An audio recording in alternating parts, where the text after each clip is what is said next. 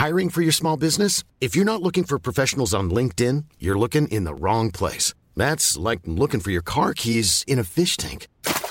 LinkedIn helps you hire professionals you can't find anywhere else, even those who aren't actively searching for a new job but might be open to the perfect role. In a given month, over 70% of LinkedIn users don't even visit other leading job sites. So start looking in the right place. With LinkedIn, you can hire professionals like a professional. Post your free job on linkedin.com/people today. Hey, it's Ryan Reynolds, and I'm here with Keith, co-star of my upcoming film, If, only in theaters May 17th. Do you want to tell people the big news? All right, I'll do it. Sign up now and you'll get unlimited for $15 a month and 6 months of Paramount Plus Essential Plan on us. MintMobile.com/switch. Upfront payment of $45 equivalent to $15 per month. Unlimited over 40 gigabytes per month. Face lower speeds. Videos at 480p. Active Mint customers by 531.24 get 6 months of Paramount Plus Essential Plan. Auto renews after 6 months. Offer ends May 31st, 2024. Separate Paramount Plus registration required. Terms and conditions apply if rated PG. Hi, I'm Daniel, founder of Pretty Litter. Cats and cat owners deserve better than any old-fashioned litter. That's why I teamed up with scientists and veterinarians to create Pretty Litter. Its innovative crystal formula has superior odor control and weighs up to 80% less than clay litter.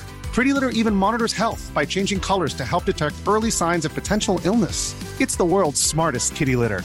Go to prettylitter.com and use code ACAST for 20% off your first order and a free cat toy. Terms and conditions apply. See site for details.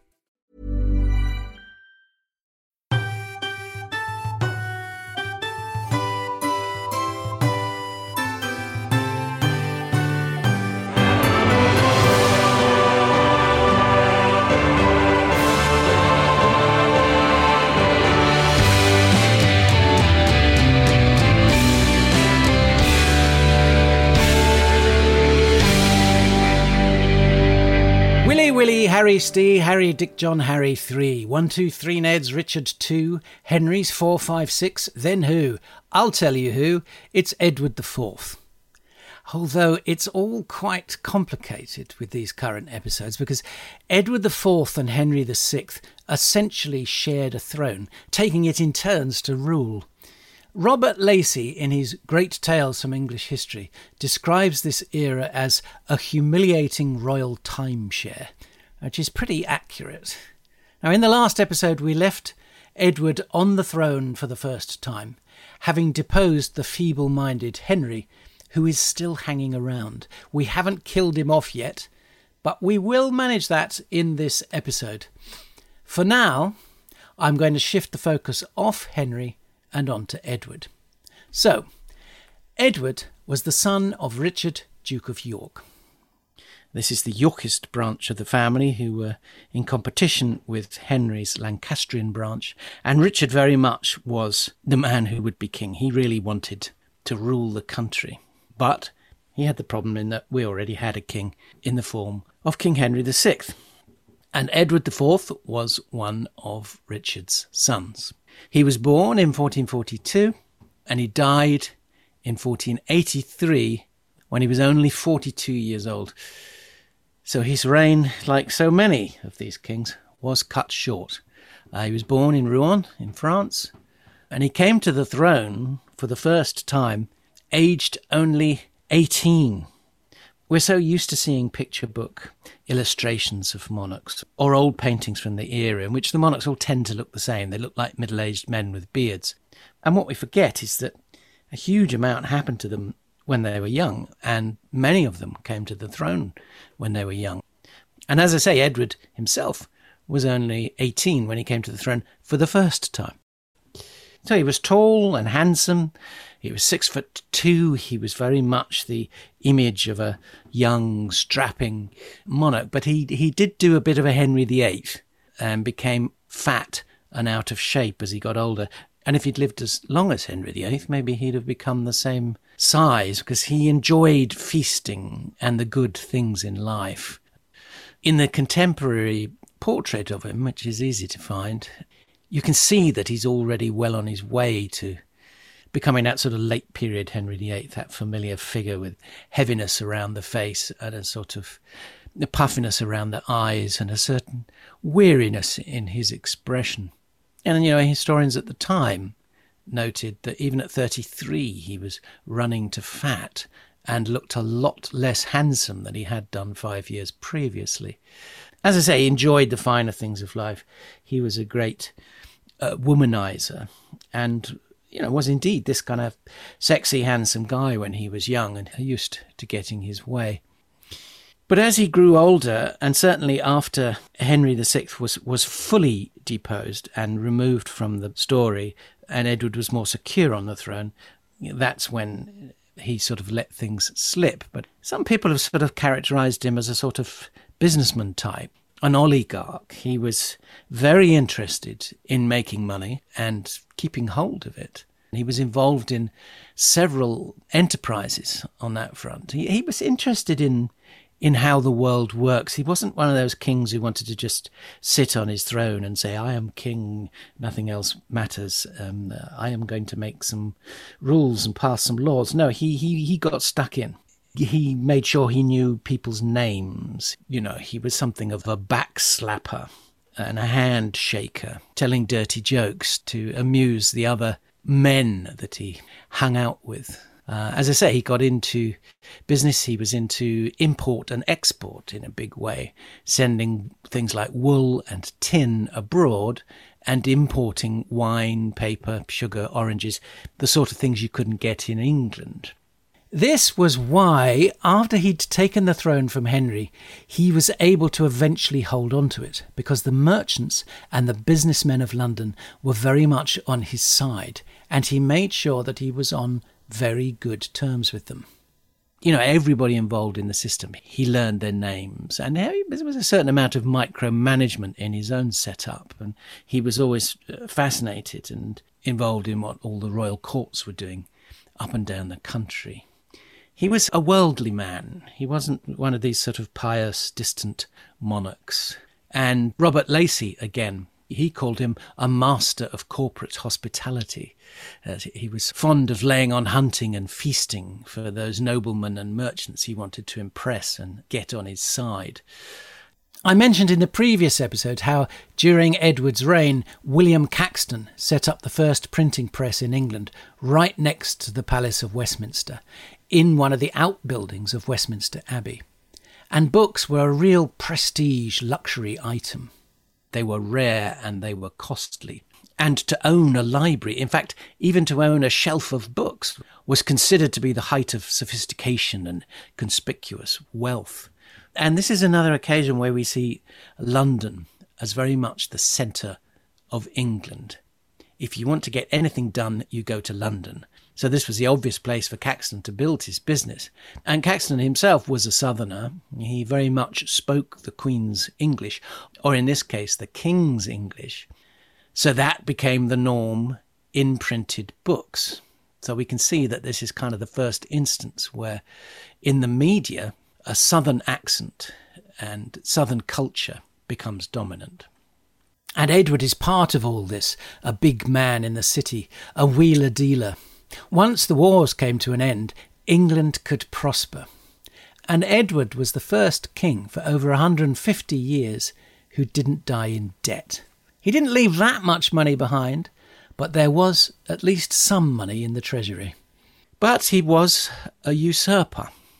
He didn't have a huge claim to the throne, but with force of will and with making the right deals and working with the right powerful people, he was able to hold on to his throne. Now, it's a recurring problem in this series, the fact that everybody seems to have the same name, and we're stuck with that again here. We've got two Edwards, two important Edwards, and I'm going to talk about Edward's early life a bit, and I can't, at that stage, call him King Edward, or even Prince Edward, because he is not an heir to the throne.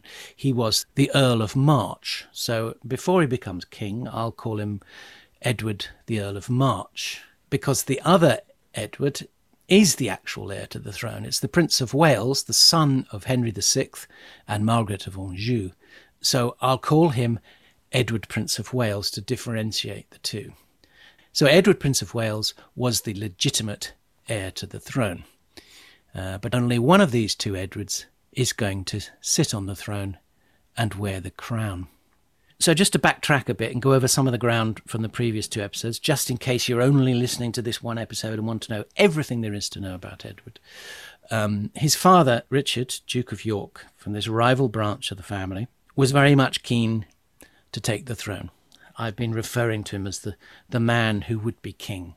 And he eventually goes to war against King Henry and Henry's wife, Margaret. It all kicked off at the First Battle of St Albans, where Richard of York and his right-hand man, Warwick the Kingmaker, launched a surprise attack on King Henry with the intention of killing as many of his faithful noblemen as they could. But once they'd won, they still swore loyalty to Henry, and for the time being, he carried on ruling. And we've seen how Henry lost his marbles and spent the rest of his life and his reign kind of trying to find them. Well, actually, he didn't. His wife, Margaret, took over and tried to hold things together while Henry was away with the fairies. So there's a series of battles, conflicts, disputes coming and going, different people taking power. And then there is a battle at Ludford Bridge in 1459, where the forces of Queen Margaret defeat Richard of York's army, and Richard and his family have to flee. At this point, Edward is only 17 years old. His father and his younger brother Edmund go to Ireland, where Richard has something of a stronghold, having been Lord of Ireland for a while. And young Edward, the Earl of March, goes to Calais with the two powerful members of the Neville family. There's the Earl of Salisbury and his son, Richard Neville, the Earl of Warwick, Warwick the Kingmaker, who has been instrumental in helping Robert and has been trying to put him on the throne because he sees that Henry is weak and he sees that Henry is surrounded by rival families to the Nevilles. So Warwick has a stronghold in Calais. He has been Lord of Calais on and off over the years. This is the last remaining English territory in France, and he has a lot of loyal men there. So Edward goes with Warwick to Calais. And once they've kind of recovered and built up their forces, they return to England. They land in Kent and march towards London, not quite sure what the welcome is going to be, but the Londoners open the gates and let them in, because both Richard and Warwick, the Kingmaker, were already on very good terms with the business community there. And all the business community wanted, they didn't care who was on the throne, they wanted stability. Well, they did care who was on the throne. They wanted someone strong on the throne who could hold things together so they could carry on doing business, particularly trading with the continent. So Warwick and young Edward, the Earl of March, are welcomed to London. Soon after this, at the Battle of Northampton, they take possession of Henry VI again. He goes along to these battles and he kind of hangs out in a tent or sits under a tree or something. And he seems to have been quite easily captured each time. So he's back under the control of young Edward, the Earl of March, and Warwick the Kingmaker. And they take him to London. And Edward and Warwick rule in Henry's name. And not long after this, Edward's father, Richard of York, comes back from Ireland with Edmund, comes to London, expecting to be proclaimed as king, but the Lords block it. They don't want him as king. This is a big blow to Richard because all he's wanted is to take the throne, but he has to go along with it. He manages to persuade them to agree that he will become heir to Henry, so that when Henry dies, he will take the throne, which means that Henry's son, Edward, Prince of Wales, Edward of Lancaster, is disinherited. So it's quite a mixed up thing of like who's actually in charge, who's ruling, and there's still a lot of unrest out there. Margaret is still on the rampage and she can draw a lot of support from the north and also from Wales. So young Edward of York, the Earl of March, is sent west to try and prevent a second army from leaving Wales, coming into England and joining up with Margaret's army. And this is an army led by the Earl of Pembroke. And Edward successfully, and remember this guy's only 17 years old at the time, he successfully keeps this army in Wales. Meanwhile, his father, Richard of York, and his brother, Edmund, go north to take on Margaret's army before the Earl of Pembroke's army is able to join them. But disaster They're both killed at the Battle of Wakefield, and this is obviously a massive blow to the Yorkist faction. But luckily, young Edward, the Earl of March, wasn't caught up in this because, as I say, he was taking on Pembroke down in Wales. And neither was Warwick the Kingmaker caught up in the disaster. His father was killed, but he was still at large. Margaret of Anjou wanted to press her advantage and marched on towards London, because if you can hold London, you hold the country. Warwick the Kingmaker hastily put together an army to try and stop her, but at the Second Battle of St Albans, she outflanked him and pressed on to London, but not before recapturing her husband, the feeble Henry VI. But the gates of London are barred to them. The Londoners want nothing to do with them. There is this barbaric northern army, hardly speaking the same English as them. They don't want this chaos and disruption. They fear these northerners. So she's turned away. And she goes back north to the safety of her strongholds there. Meanwhile, in Wales, young Edward, the Earl of March, has defeated Pembroke's forces at the Battle of Mortimer's Cross, and he is able to join up with Richard Neville, Warwick the Kingmaker, and they go to London and they take over. So even though they don't have Henry or his legitimate heir Edward, they do have London. And because of how the Londoners dealt with Margaret, they feel confident enough to set up shop and say, we are in charge now. And the reason Warwick is called Kingmaker is this is the first instance where he puts a king on the throne. Edward, Earl of March, becomes Edward IV, which is where we left him in the previous episode. But he comes to the throne promising peace and unity, an end to all this unrest. He said, look, we're going to draw a line under this. Henry was useless. He'd lost his mind. Margaret is disruptive. The Northerners are in danger of causing chaos in this country. Let's settle everything down. And Londoners agree, and financed by the wealthy City of London, Edward and Warwick put together a fresh army, and they successfully defeat the Lancastrian army at it's an apocalyptic battle, but at least it is ultimately decisive. It's the Battle of Towton. The two armies fought for 10 hours in a snowstorm.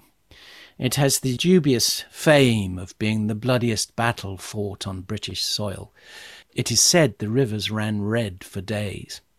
And it largely came down to one fact, that the wind was behind Edward and Warwick's army, the Yorkist army, and it was blowing snow into the faces of the Lancastrian archers, whose arrows fell short, while the Yorkist arrows were given this extra energy by the wind.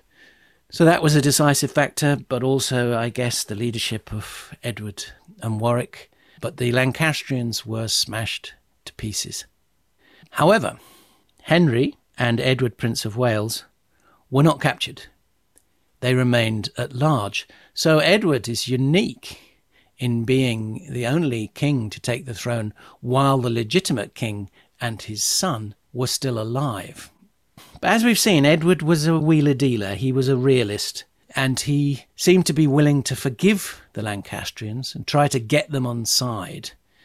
As I say, slapping backs, shaking hands, telling jokes. He was a very blokey sort, a sort of Nigel Farage, if you like, with pint in hand, a man of the people. Come on, let's all get together and sort this nonsense out.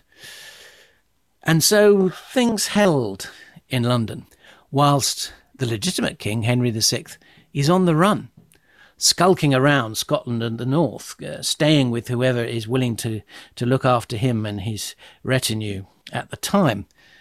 And the merchants and the lords, and let's face it, the ordinary people, want this disruptive war to be over. And eventually, Henry is betrayed by one of his own in the north. He's captured and handed over to Edward, who parades him through London and locks him up in the Tower. Now, there's no point in executing him at this point because his heir, Edward, Prince of Wales, is still at large with Margaret. So if you kill Henry, who you have got prisoner, then you make Edward the legitimate heir to the throne and you don't have him. He is still free. He can still get support. He can still put together his own army with Margaret. So Edward rules while Henry festers in the Tower. So at this point, there is still an ongoing power struggle in France between the French king and the Dukes of Burgundy.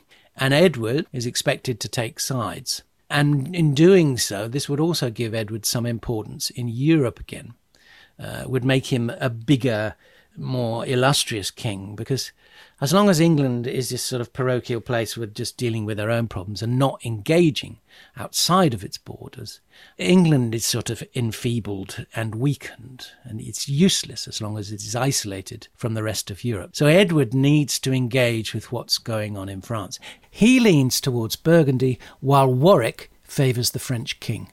So here are the first signs of disagreement between these two men. Now remember, Warwick feels and is pretty much acknowledged as the man who put Edward on the throne. So he's very powerful. You don't want to upset him. The first thing that happens is that Edward's youngest sister, Margaret, marries Duke Charles of Burgundy. So that creates a forge between Edward and the Burgundians, and will keep them happy. But Warwick, meanwhile, is trying to arrange a proper political marriage for Edward, ideally with someone who's part of the French royal family. And he settles on King Louis's sister-in-law, Bona. That's B-O-N-A. Bonard, perhaps. Let's call her Bonard. We don't want any sniggering in the back rows. She is the daughter of Louis, the Duke of Savoy, which is this territory between France and Italy. And this is all arranged, so this is going to be a really useful marriage for Edward and for the English king and for the English people. We will have this proper connection to the King of France. And Warwick is quite full of himself, but then Edward drops a bombshell and announces that he's already married.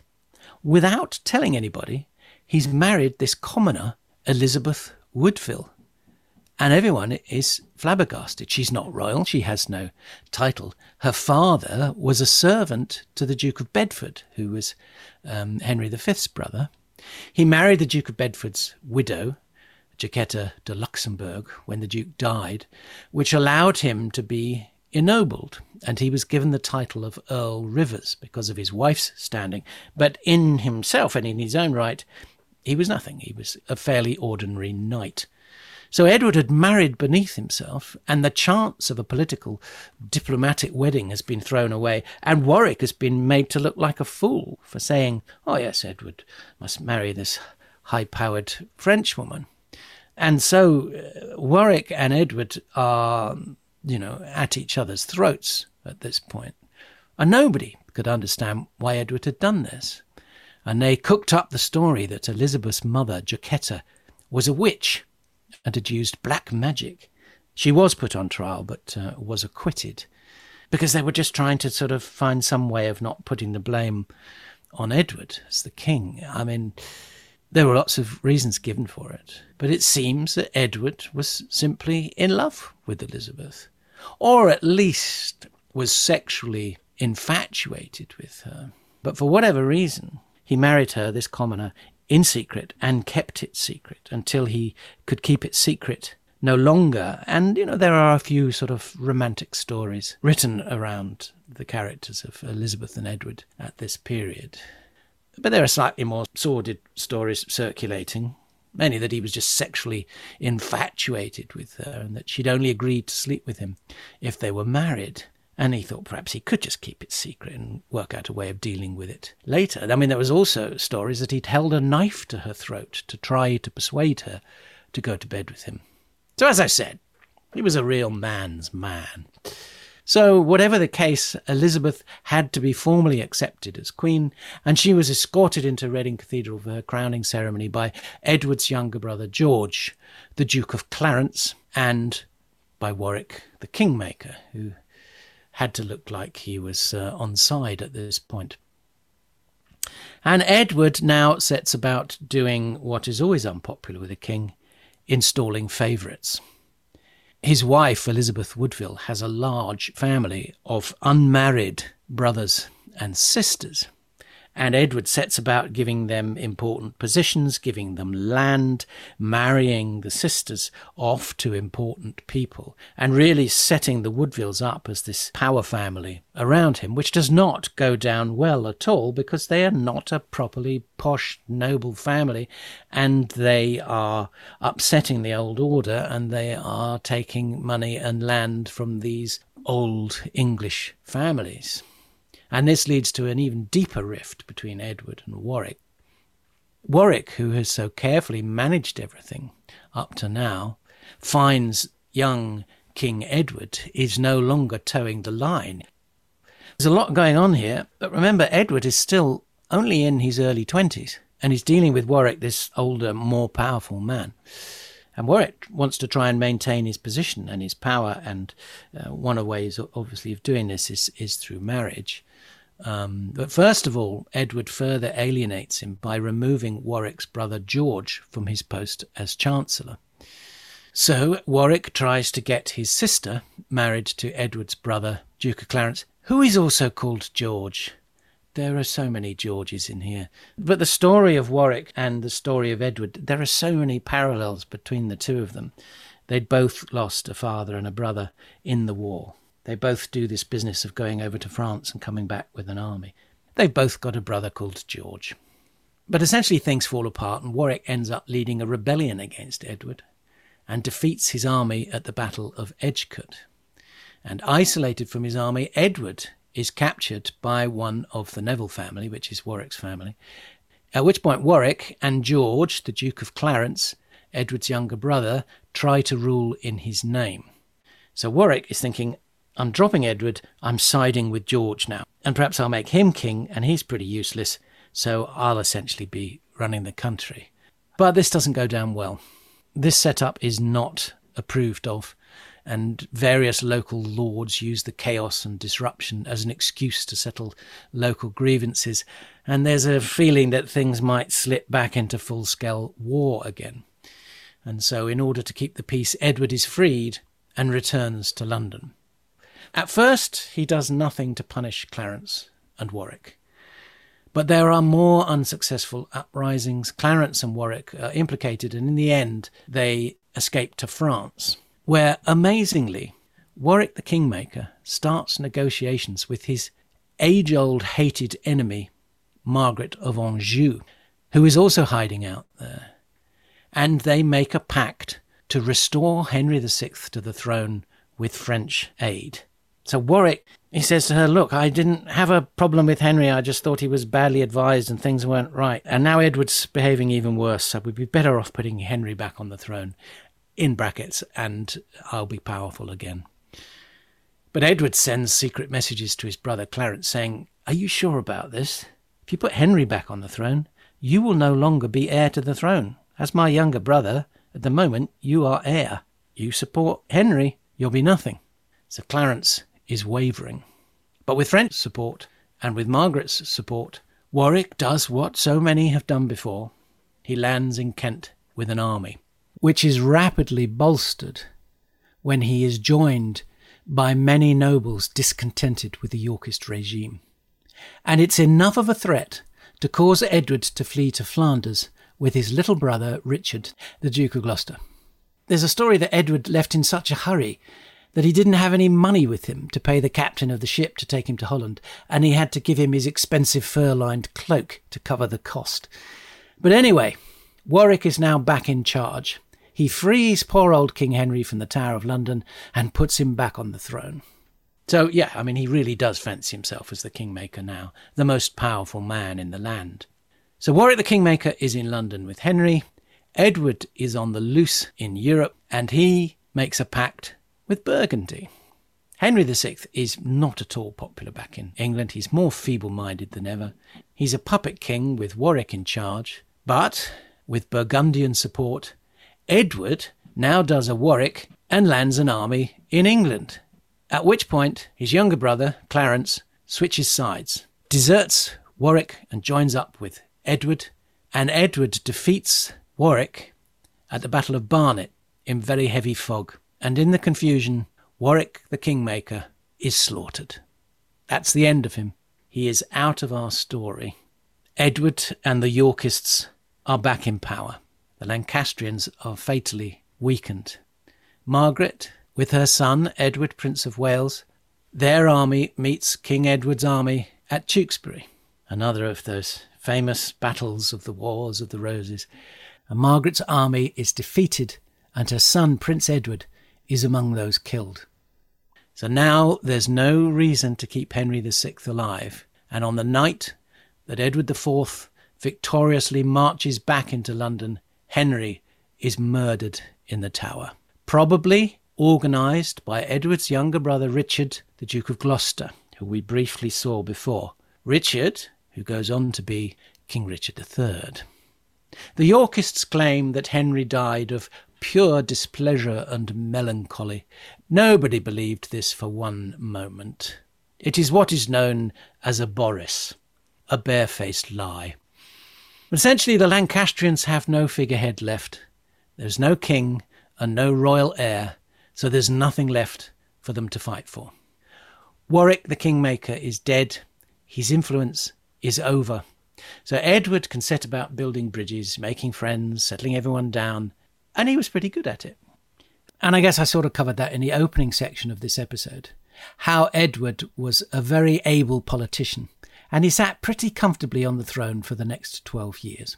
And he got the Lancastrians back on side, the only real descent coming from the bastard branch of the family, the Beaufort branch, who had married into the Tudor family. But we'll save them for a later episode when the Tudors come back more prominently into the story. There is still the problem of the North-South divide, of trying to unite these two very different parts of the country, and Edward sets his younger brother Richard of Gloucester up as Lord of the North. The idea was to kind of unite the country, but it does sort of, in some ways, reinforce this, with Richard being powerful in the north and Edward powerful in the south. But Edward didn't seem too worried. He had control. He made sure he knew everybody and what they were doing. He knew how to build loyalty, and he knew how to build a robust support structure. He was quite hard on his younger brother, George, the Duke of Clarence, who, in all fairness, had rebelled and led an army against him. And so Clarence was eventually accused of plotting against Edward. He was locked up in the Tower, where he was executed. Edward joked that he was drowned in a barrel of Malmsey wine. This seems to be just an allusion to the fact that Clarence was rather fond of the booze. He was a bit hopeless, a drinker. He kept switching sides, and Edward had enough and wrote him out of the story. So everything was looking rosy for Edward and for England. It looked like the wars were over. Things could get back to normal. Business could run as normal. Edward and Elizabeth had 10 children, including their eldest daughter, Elizabeth, who comes back into our story later on. And the two oldest surviving boys, Edward, the heir to the throne, and his little brother, Prince Richard.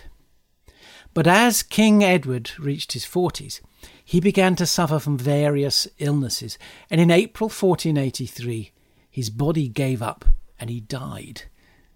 Nobody can say for certain what killed him. It was possibly pneumonia, perhaps a heart attack, or apoplexy, which is basically a stroke.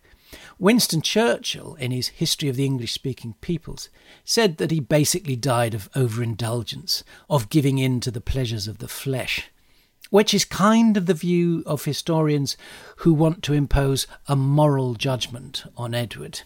There was always this idea that the way that a monarch died was emblematic of who they were. It was a sort of God decided the fitting way for them to go. But before Edward went, he decreed that his younger brother Richard, Duke of Gloucester, should be protector of the realm until little Prince Edward was old enough to properly take charge. And we'll see in the next episode how this did not go well. Now, Edward is not one of our better-known kings. One historian dismissed him as a bloodthirsty nonentity. He was seen at the time as being overly self-indulgent, and as I say, that his fatal illness was a punishment for being ruled by his senses. Too much eating, too much drinking, too much womanizing. Much as he loved Elizabeth, he had many mistresses. There were 3 key ones who were described by later historians as the merriest, the wiliest, and the holiest in the realm. He was a very successful warrior early on in his teenage years. He was good at seizing the initiative, both in politics and on the battlefield, where he would try to gain the upper hand quickly and move quickly, taking his enemies by surprise. He was very good-natured. People did seem to like him, but he wasn't gullible like some of the other good-natured kings. And he was a builder. He did leave behind some legacy on that front. He made St. George's Chapel in Windsor, the fabulous chapel that it was, until it burnt down in Elizabeth's Annus Horribilis. He also left behind a legacy in Greenwich and Eltham Palace. There's a great hall in Eltham Palace, which is very similar to the old hall at Westminster. And Eltham Palace is a fascinating place to visit, not just to see the medieval hall, but later on in the 30s, the rest of the house there was turned into this fabulous Art Deco 30s kind of modernist masterpiece. It's got some beautiful rooms there and modern technology. There's this sort of mad Heath Robinson-esque vacuum system in the basement, which is connected to sockets in every room. So you would take your vacuum cleaner from room to room, plug it into one of these sockets, and everything would be sucked down into the cellar. As I say, if you're at all interested in history and architecture, give Eltham Palace a visit and plug yourself in to the past, to Edward IV. And as I say, our next episode will be all about Edward V, who, although he was officially the next monarch, has gone down in history as one of the two princes in the Tower with his little brother Richard. Hey, it's Danny Pellegrino from Everything Iconic. Ready to upgrade your style game without blowing your budget? Check out Quince. They've got all the good stuff, shirts and polos, activewear, and fine leather goods, all at 50 to 80% less than other high-end brands. And the best part? They're all about safe, ethical, and responsible manufacturing. Get that luxury vibe without the luxury price tag. Hit up quince.com/upgrade for free shipping and 365-day returns on your next order. That's quince.com/upgrade. I'm Sandra, and I'm just the professional your small business was looking for. But you didn't hire me because you didn't use LinkedIn Jobs. LinkedIn has professionals you can't find anywhere else, including those who aren't actively looking for a new job, but might be open to the perfect role, like me. In a given month, over 70% of LinkedIn users don't visit other leading job sites. So if you're not looking on LinkedIn, you'll miss out on great candidates like Sandra. Start hiring professionals like a professional. Post your free job on linkedin.com/people today. And my proper historian today, who's going to help me make sense of all this, I'm very pleased to have back the wonderful James Hawes, author of, amongst many other things, The Shortest History of England, which I said before and I'll say it again. If you do want a proper good overview of English history with some strong and interesting arguments put forward in it, then go to this book written by a proper historian, not by a Johnny-come-lately history buff like myself. James, welcome back. Charlie, lovely to be back again. You can say all that as often as you like as well. And yes, I'm sorry to plunge you into the middle of the Wars of the Roses. I had so many historians say, and this isn't because I've gone down a list and eventually come to you, but so many historians say, oh, please, I don't want to do the Wars of the Roses, please. It's just too much. Well, that's it. It's all about seeing the trees for the wood, or the other way around. Yes. Well, that's what's so great about your Shortest History of England is, you know, it's an overview of the whole thing, and it doesn't get at all bogged down in the sort of minutiae. And for me, you know, trying to plot a path through this series, that's quite inspirational for me. But you've got the advantage of being able to do maps and diagrams, which you can't do in a podcast. No, that's you do a video, do a Lego Shortest Histories where you actually see things moving around. I think there's a really important prequel to the Wars of the Roses, and I think that's why Shakespeare starts off with this, really. You know, the death of Richard II, then Henry Bolingbroke, and Henry IV Part 1, which is all centred around a really important event in English history, which seems to be bizarrely forgotten.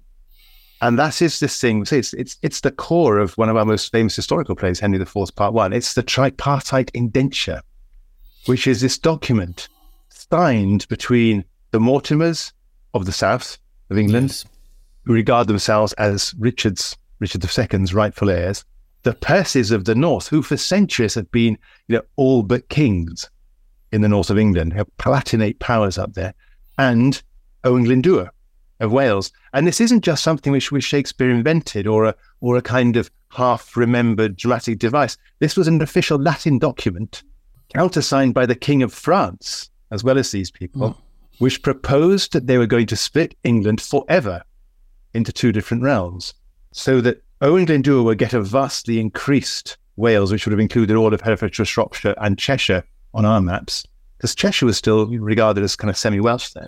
And now the Percys would get all the north, and the Mortimers would get the south, and the Latin document said to each man and his successors. So it wasn't supposed to be just a kind of, arrangement to force something on the king. It was actually going to be a division of England for the duration, basically along the line of the Trent.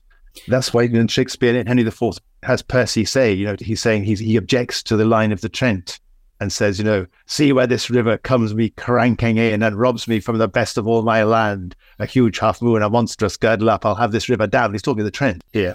I remember that. I played Hotspur once. I was going to say, that's very good recall.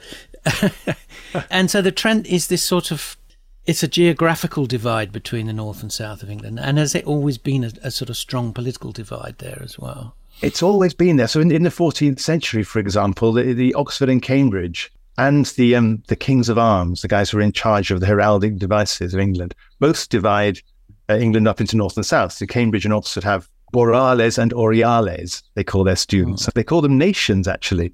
So they have their own totally separate administration within Oxford and Cambridge because they're so different. And really what's happened, I think, in English history is that this, which goes right back to the Venerable Bede, and the Venerable Bede talks, I think, 9 times in his history, this is 731 AD, about the north-south divide.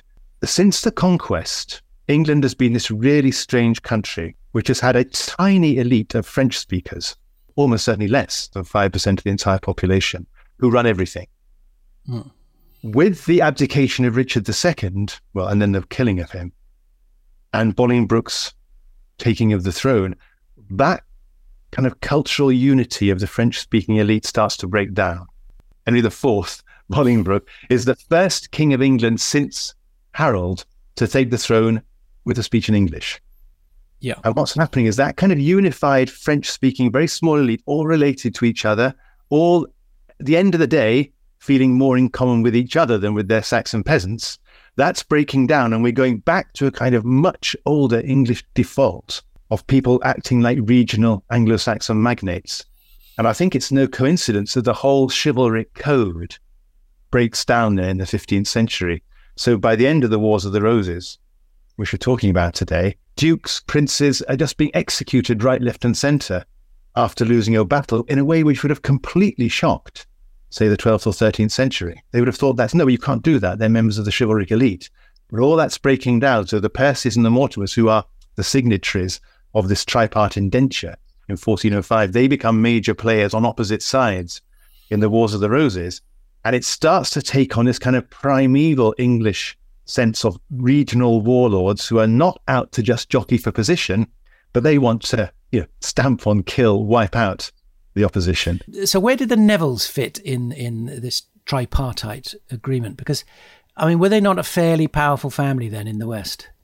The Nevilles were a curious lot because they actually, which is probably why they get called the Kingmakers in the end, because they kind of straddle the two. The Nevilles' core lands are in the Midlands, but they have unusually also enough power in the north to really piss off the Percys. And it's actually that which kickstarts the whole thing, really. For the First Battle of St. Albans, which is taken as the actual start of the Wars of the Roses, it starts off in the year or two previous as a kind of running battle between the Nevilles and the Percys in the north. And that's what the king is summoning people down to try and sort out. And then it kicks off majorly at the First Battle of St. Albans, which is a very almost unique battle in British history because it consists almost entirely of top nobles and their direct retinues. There are no foot soldiers present, really. So they've all gathered here to have this kind of standoff and hopefully a conference. It goes badly, they end up killing each other in the streets of St. Albans. And that starts this series of vendettas, where the Duke of Northumberland's been killed. And so obviously his sons are going to hate whoever kills him forever. And that's the Percys. Yeah. Yes. And so how much of the aristocracy was dismantled during these wars? I mean, so many of them seem to have been killed and executed. Did they have enough children to keep filling the gaps? They didn't. That's the extraordinary thing. And that's the background to when we get onto the Tudors. That's the background to this whole Tudor reorganization of England, is that by the time Henry VII comes to the throne and finishes the War of the Roses, ends it, there are only 39 peers left in England. The rest have all been killed, died out from lack of sons, or their sons were killed with them as well. Basically, it's a kind of mad suicide war of the English aristocracy, one against the other, carried out with this utterly new pitilessness. So there's no prisoners taken, literally, by the end of it. And somebody said, did that lead to new openings, new beginnings, new families being able to come forward? Very much so, because one of the unique things about the English War of the Roses is that it took place entirely in the field. There are basically no big sieges. Now, that's very unusual for European warfare at this period, which tends to consist almost entirely of sieges. In fact, we remember the battles, almost everything that went on was a siege. And the reason for that is very interesting, is that all through the 100 Years' War, the English aristocracy have been fighting in France. So for 100 years, there's been no war in England itself. So the fortified towns and the castles of England are all 100 years out of date. And the English aristocracy, who know their warfare from France, they realise very well that their own defences are just last century's iteration. They're not going to stand up to modern warfare, which by now includes primitive cannons. So they don't even try to hide behind walled towns and their own castles. They decide to settle everything out in the field, because by now sieges usually only go one way. There's very little disruption to ordinary trading burgher life. The middle classes keep on trading, keep on doing their ordinary stuff, while the aristocrats are killing each other in the field next door. So yes, it opens up. There's a space at the top of the tree for wealthy merchants who speak English to take over from this old French-speaking aristocratic class. So it's the rise of the bourgeoisie and the end of chivalry. And that's what Shakespeare shows in Henry IV Part 1. Hotspur, he just wants these old chivalric things, and it's all mocked. It's pointless. It's an old code, so that the merchants of Bristol or Norwich or London can quietly make money and be prepared to kind of take over. And is that one of the reasons why Richard Neville, Warwick the Kingmaker, as it were, is able to get so powerful, is because he gets the merchants on his side. He helps trade. That's one of it. Absolutely. He seems to have understood better than anyone else that you've got to get those people on your side as well. It's not all about chivalry. And of course, in his case, it also means entirely changing sides whenever you fancy it. Someone offends you. And then there's the big moment where London closes its gates to Margaret of Anjou, and it's sort of like, we don't want these northerners in our city. We just want to get on with making money. It's a really important moment in English history, because this is, in a sense, the first time that something, which defines us to a large extent till this day, happens, which is London starts to act almost as a separate city-state. It's not just a passive place that anyone can conquer and anyone can march in. So, as you say, yes, the Queen wins this totally crushing victory, the Second Battle of St. Albans. London, theoretically, should just accept her and her son as the new ruler, but it doesn't. Because by now, what's happened is that this apparently really confusing system of vendettas and people against each other it's actually clarified itself into a north-south conflict. As you say, and the Londoners say, we close our gates against the northern men. They just do not trust these northerners not to pillage the place. And so London, for the first time, acts as this kind of city-state in its own right, and the north-south divide becomes really explicit as a dividing line in the Wars of the Roses, because it's all confusing, because we clearly Lancastrians and Yorkists, who are both, of course, in the north. But it's accurate about the Lancastrians, because their power base genuinely was this huge Duchy of Lancaster in the north. But really, the Yorkist power base was the Marches of Wales and the south of England. So that they're actually, the Yorkists are actually the Southerners. And by now, it's become really clear, this.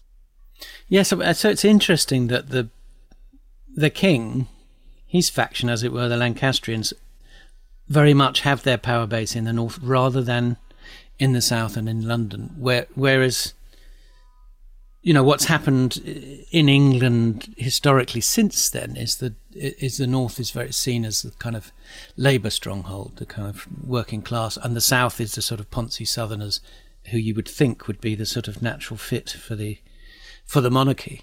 Yes, you will. I think that this is the whole thing, that really the decision has not yet been made at this period. It's just a question of two rival blocks of the country, who's going to actually win and take London. But unfortunately for the Northerners, the Londoners decide that they've got more culturally in common with the Southerners now. So this is when it really starts to solidify. And it follows up then, when the Queen retreats, the Southerners regroup, the Yorkists, and follow her up to Towton, where there's this extraordinary battle, which, it's the most bloody battle ever fought in England.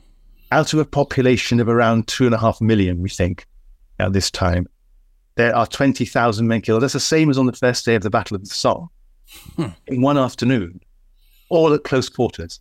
There's no machine guns or German. It's English against the English. No mercy given on either side. And about 1% of the entire population is hacked to death in one afternoon. It's extraordinary level of violence, because by now, and their contemporary witnesses all say this, by now they basically conceived of each other as two separate nations, as aliens. They drank different beer, they eat different bread, they barely understood one another. The Southerners won the day, and accounts suggest that when the Northerners finally broke, which is when the casualties really mount up in any primitive battle, the Southerners actually couldn't understand what they were saying when they begged to surrender. So they just killed them anyway. That's a good excuse. And the most extraordinary thing about the battle is that the records of the time say at one point the dead were piled so high that they agreed a truce so that both sides could clear away their own dead and then get back to hacking each other to pieces. It's just the most extraordinary thing. It goes shows that the whole chivalric code had collapsed by then. It wasn't just ordinary people. That if you were a duke, you were just killed afterwards if you lost. But there had been this idea in some of the earlier battles that Warwick had said, "Don't attack the common men. I just want to go after the lords." But that seems to have all completely fallen apart by the time of Towton. Yes, I think because by then the war's gone on so long, much longer than anyone could have foreseen when the first Battle of St. Albans kicked things off, that as almost the second generation of warriors are fighting, they've got to draw more deeply on their resources. And so that means each regional magnate, say the Percys, are drawing really deeply on what men they can call in from their own heartland. Likewise, the Yorkists from, say, around Shropshire and Herefordshire. So that it begins to take on this character of a regional war between massed armies of ordinary people. So that by the time of Towton, you have about 50,000 people on each side, whereas the first Battle of St. Albans was probably 200 or 300. So when the war started, it was just, you do what your lord tells you. You've got no choice. But you're saying that by this time in the war, the two sides really do seem to become deadly enemies. And I guess you see this so often in civil wars, like in Northern Ireland or the Balkans. Even to a certain extent what's going on between Ukraine and Russia, although that's not really a civil war. But there's this process whereby small things build up, and suddenly these people who were your neighbours are now your enemies, and they deserve to be killed. I think probably yes. I think so. To say the English, both the magnates and their men start to act more like the Anglo-Saxons would have done, really. They say we're us, meaning from our region. They're them. They say they talk different, they eat and drink different stuff, and they're coming to our place. Let's kill a lot of them. It takes on that really kind of earthy quality of a national war, really. Yeah, I think what the fascinating thing is, you look on maps, it helps, which is why I use maps a lot, obviously, is that there are essentially three power blocks going on in England in this age. There's the Northern English, the Southern English, and really importantly, the Welsh. We tend to underestimate the Welsh because we English have a horrible tendency to kind of rather despise Wales as a place, I think. It was really, really important in the power balance of England, not just in this tripartite invention with Owen Glyndŵr, but it becomes, throughout the next couple of centuries, Wales is always a really important part of it. So you have, who's going to be able to bring two of those power blocks together? They'll probably be the ones who win. That's why the Lancastrians ultimately win, because, of course, Henry Tudor, the last hope of the Lancastrians, is Welsh. So when he arrives back from France in 1485, he deliberately lands in Wales, where he's able to get his kind of tribal connections going. So by the time of Bosworth, he's bringing Wales into the equation, but he actually bizarrely managed to bring the South as well. So it's actually then it turns into the Welsh and the South against the North of Boswell, because the constellation of these three kind of power units has changed, and that's what makes Henry win. And of course, there's actually another battle 2 years after Bosworth, it's nearly as big. The name of which I forget off the top of my head, but it's right on the Trent, where an Irish army comes across, and an army of Irishmen and Northerners, Stoke Field. Right. And Henry then has to defeat the Northerners and the Irish by using the Welsh and the Southern English. So it becomes a fascinating kind of national battle of almost the nations. And I think it sometimes gets far clearer to me if you think of our island history as a kind of power face-off between Scotland, Wales, Ireland, Northern England and Southern England. It actually becomes a lot clearer often, even our modern politics. Because functionally speaking, very often, usually the Labour Party is, to all intents and purposes, the Northern English Party, allied with the Welsh and Scots, until the Scots went separate in 2015. So I think our long history in Britannia is really illuminated as soon as we start thinking of the Northern English and the Southern English as very often, to all intents and purposes, separate parts of this power, nexus that can change in all sorts of directions. So the Welsh were pretty crucial to the outcome of the Wars of the Roses, and it was important to get this third power block on side. And because the Yorkists ran the Welsh marches, because you hate your neighbour, the Welsh broke for the Lancastrians. So it's another example of how this interplay of nation happens the whole time. It's too much to keep up with. It is. Everyone loves the War of the Roses because it's got these crazy, colourful characters and hideous happenings. But actually, I think you can make sense of it if you start seeing it as this total rejig of politics in England and Wales, at least, and not Scotland at this stage. But Edward IV, at least as long as he lived, he did seem to hold things together. Is he perhaps more important and more interesting than historians have judged him? Yes, there's a strong body of thought these days that he, not Henry VII, was actually the first Renaissance king, that he actually started to bring in Renaissance art and Renaissance learning to England. He seems to have been a very charismatic man, enormously large, tall. I think he was 6'4" or something, a huge man for the day, with vast appetites for women and food, which eventually may have undone him, There is this sense, it should really have been finished after 1470. That's clear really after that. And if he hadn't just suddenly died young, then we would have had no Princes in the Tower, no Prince in the Tower, III, and all those marvellous plays. And is it fair to say that Edward was our first businessman king? Yeah, well, that's the argument of those scholars who say he's the first kind of Renaissance ruler, because the was bringing in Machiavelli's ideas from Italy. The idea was the ruler would run the kingdom for everyone's benefit with the help of skilled men, not with a bunch of warlike aristocrats. He would use educated, skilled men who would, of course, come from the church to have a kind of rational, hard but fair, it's that kind of rule. He'd be ruthless like Machiavelli, but he'd also be much more efficient by using people, like accountants, because the Italians had just invented accounting. So there'd be a new way of running a society with the king being served by educated list of administrators, and who would, of course, be non-aristocrats, because aristocrats were too good for that kind of thing. They didn't want to be bothered with admin.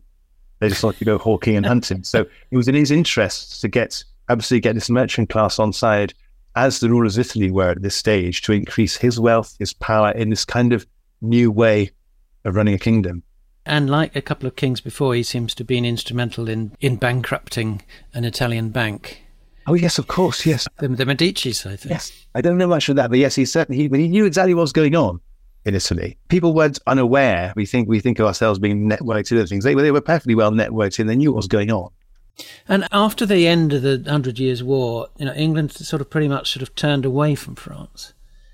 And then, obviously, for the next 30 years, they're involved in this homegrown war.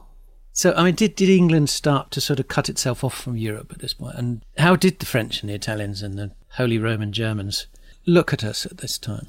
We had a big drop in stature, really, because England had been present as a player in Europe for centuries. There's King John at the Battle of Bouvines in 2014. You've got the whole 100 Years' War.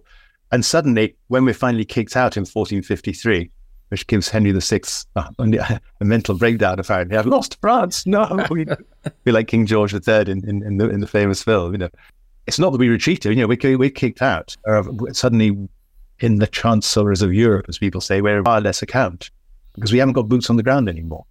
So that the Habsburgs and the Bourbons and so forth, they start forging their own countries into bigger and more powerful units. But so the Holy Roman Empire, run by the Habsburgs, and France under the Bourbons, both of these are 3 or 4 times as big as England in terms of population and tax take, which becomes a huge problem when Henry VIII. Henry VII keeps it all quiet. He just needs balance. He knows that after this hecatomb of the Wars of the Roses, he just needs to keep things on an even keel, so he just keeps out of all this trouble. But when Henry VIII decides he wants to be a player in Europe again, his problem is he's playing with the boys who are much bigger than him in terms of monetary resources, which basically is what leads to the Reformation. He bankrupts himself and needs money from somewhere. And where are you going to get it? The church. So when did we start to be taken seriously again in Europe, or are we still waiting? It's actually probably not until Cromwell. So Elizabeth and the Spanish was not seen as... The Dutch took her seriously. I mean, the Dutch actually offered Elizabeth the throne of Holland twice. Oh, right. But she turned it down. She didn't. They wanted her to protect them against the Spanish. So yes, it's true. I was being polemic. Yes, we were held after the defeat of the Armada. That certainly impressed Protestant Europe. There's a big, but we didn't have any real boots on the ground there until Cromwell used the new model army to fight on the side of Catholics against other Catholics for money, essentially, and they were very, very efficient. But we retreated very much into our archipelagic shell, because what really British politics is about, from Henry VII onto Cromwell and the Civil War, is about who's going to run the archipelago, England, Britain and Ireland. Is it going to be a set of separate crowns, somehow united? Is it all going to be run by the Parliament in Westminster? That's the thing that's going on. That's the big rejig. So we become obsessed with that, with the creation of ourselves on these islands. And we don't really have any time to be putting boots on the ground in Europe again until the 18th century, really, with Marlborough. So Richard of York was kind of in charge of Ireland for a while, wasn't he? And that gave him something of a power base. I mean, I'm sort of intrigued because I don't really know. I should know more about Irish history, but what actually was going on there? You had these English lords theoretically in charge, but I mean, what was the English grip on Ireland at that time? Very, very tenuous. At this stage, basically, the writ of England or of the governor in Dublin runs hardly outside Greater Dublin. Right. The towns of Galway and Wexford and so forth, yes, but that's it, basically. The Irish have almost reconquered the whole of Ireland at this stage, and everyone's speaking Gaelic again, especially the aristocracy, and because they've intermarried. Now, the guys in Dublin and Galway are all pleading with the crown for more resources to fight off the Irish. So, sorry, when you say aristocracy there, is this the sort of remnants of Anglo-Norman aristocracy? Absolutely. They've gone native. They've become, in the famous phrase, more Irish than the Irish. People like the Fitzgeralds, who are virtually viceroys of Ireland by now. They are by now speaking Gaelic and French and English and Latin. It's extraordinary. They're an elite culture, which has nothing to do really with the ordinary English merchant culture, say, of Dublin and Galway. And they feel this, so they keep on appealing to the crown against what was their own elite a few hundred years ago. It's a fascinating tale there. But Richard comes in, and all these guys, the Fitzgeralds and the O'Neills and people, have a huge respect for a warlord. Right. That's what they are. And Richard was he was a guy who was always prepared to go down Route 1 of physical violence. His own nephews, if need be. This is impressive stuff if you're a Gaelic warlord as well. So the Yorkists had great prestige in Ireland.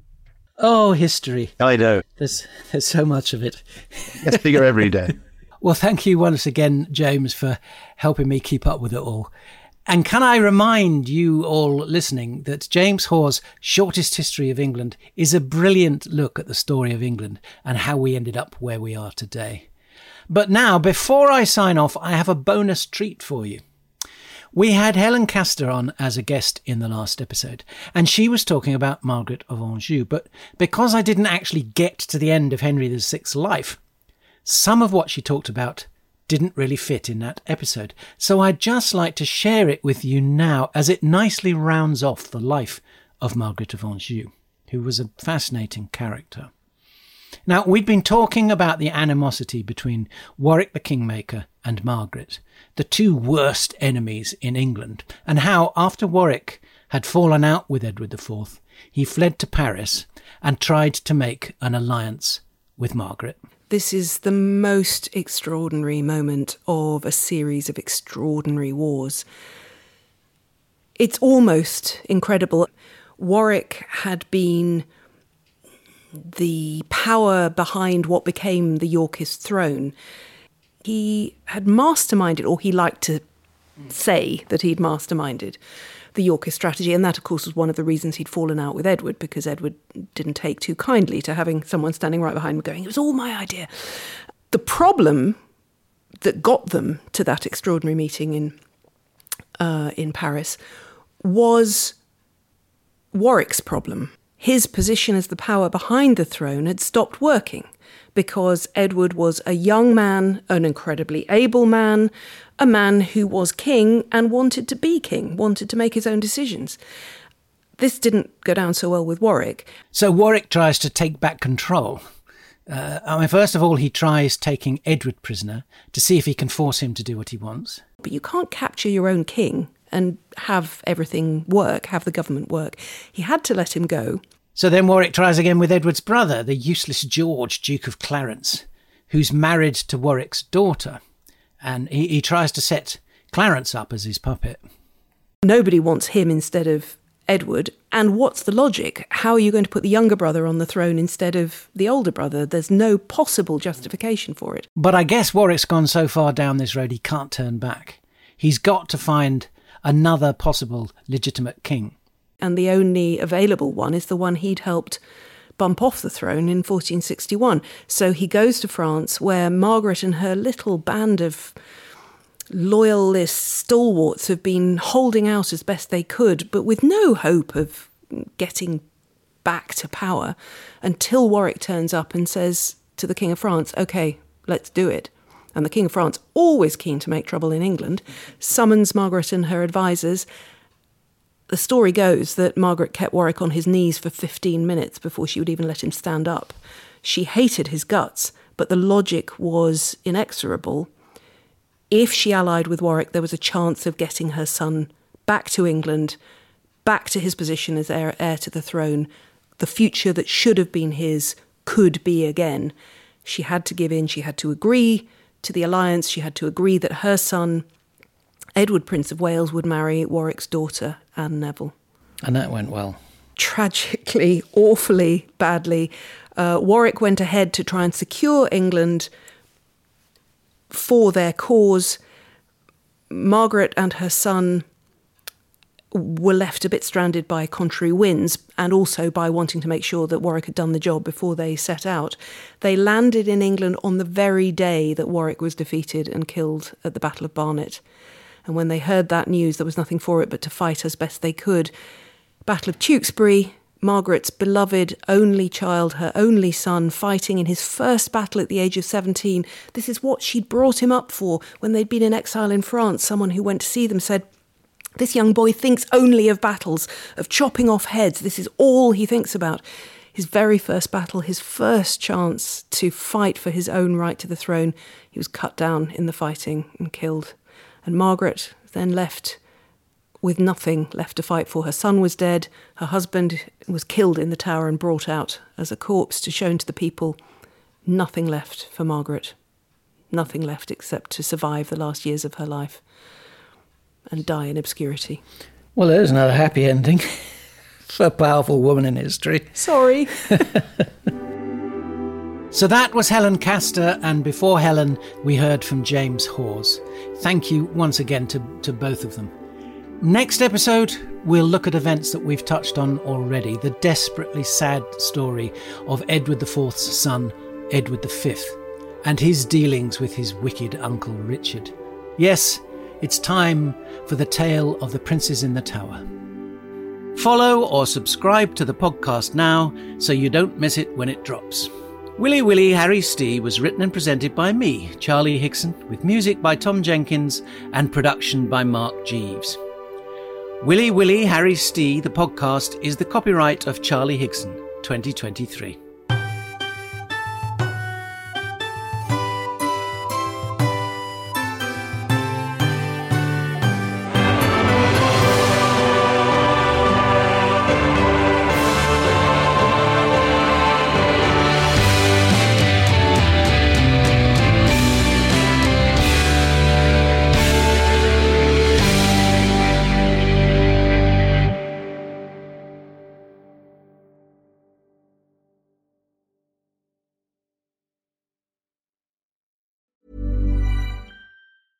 Planning for your next trip? Elevate your travel style with Quince. Quince has all the jet-setting essentials you'll want for your next getaway, like European linen, premium luggage options, buttery soft Italian leather bags, and so much more. And is all priced at 50 to 80% less than similar brands. Plus, Quince only works with factories that use safe and ethical manufacturing practices. Pack your bags with high-quality essentials you'll be wearing for vacations to come with Quince. Go to quince.com/pack for free shipping and 365-day returns.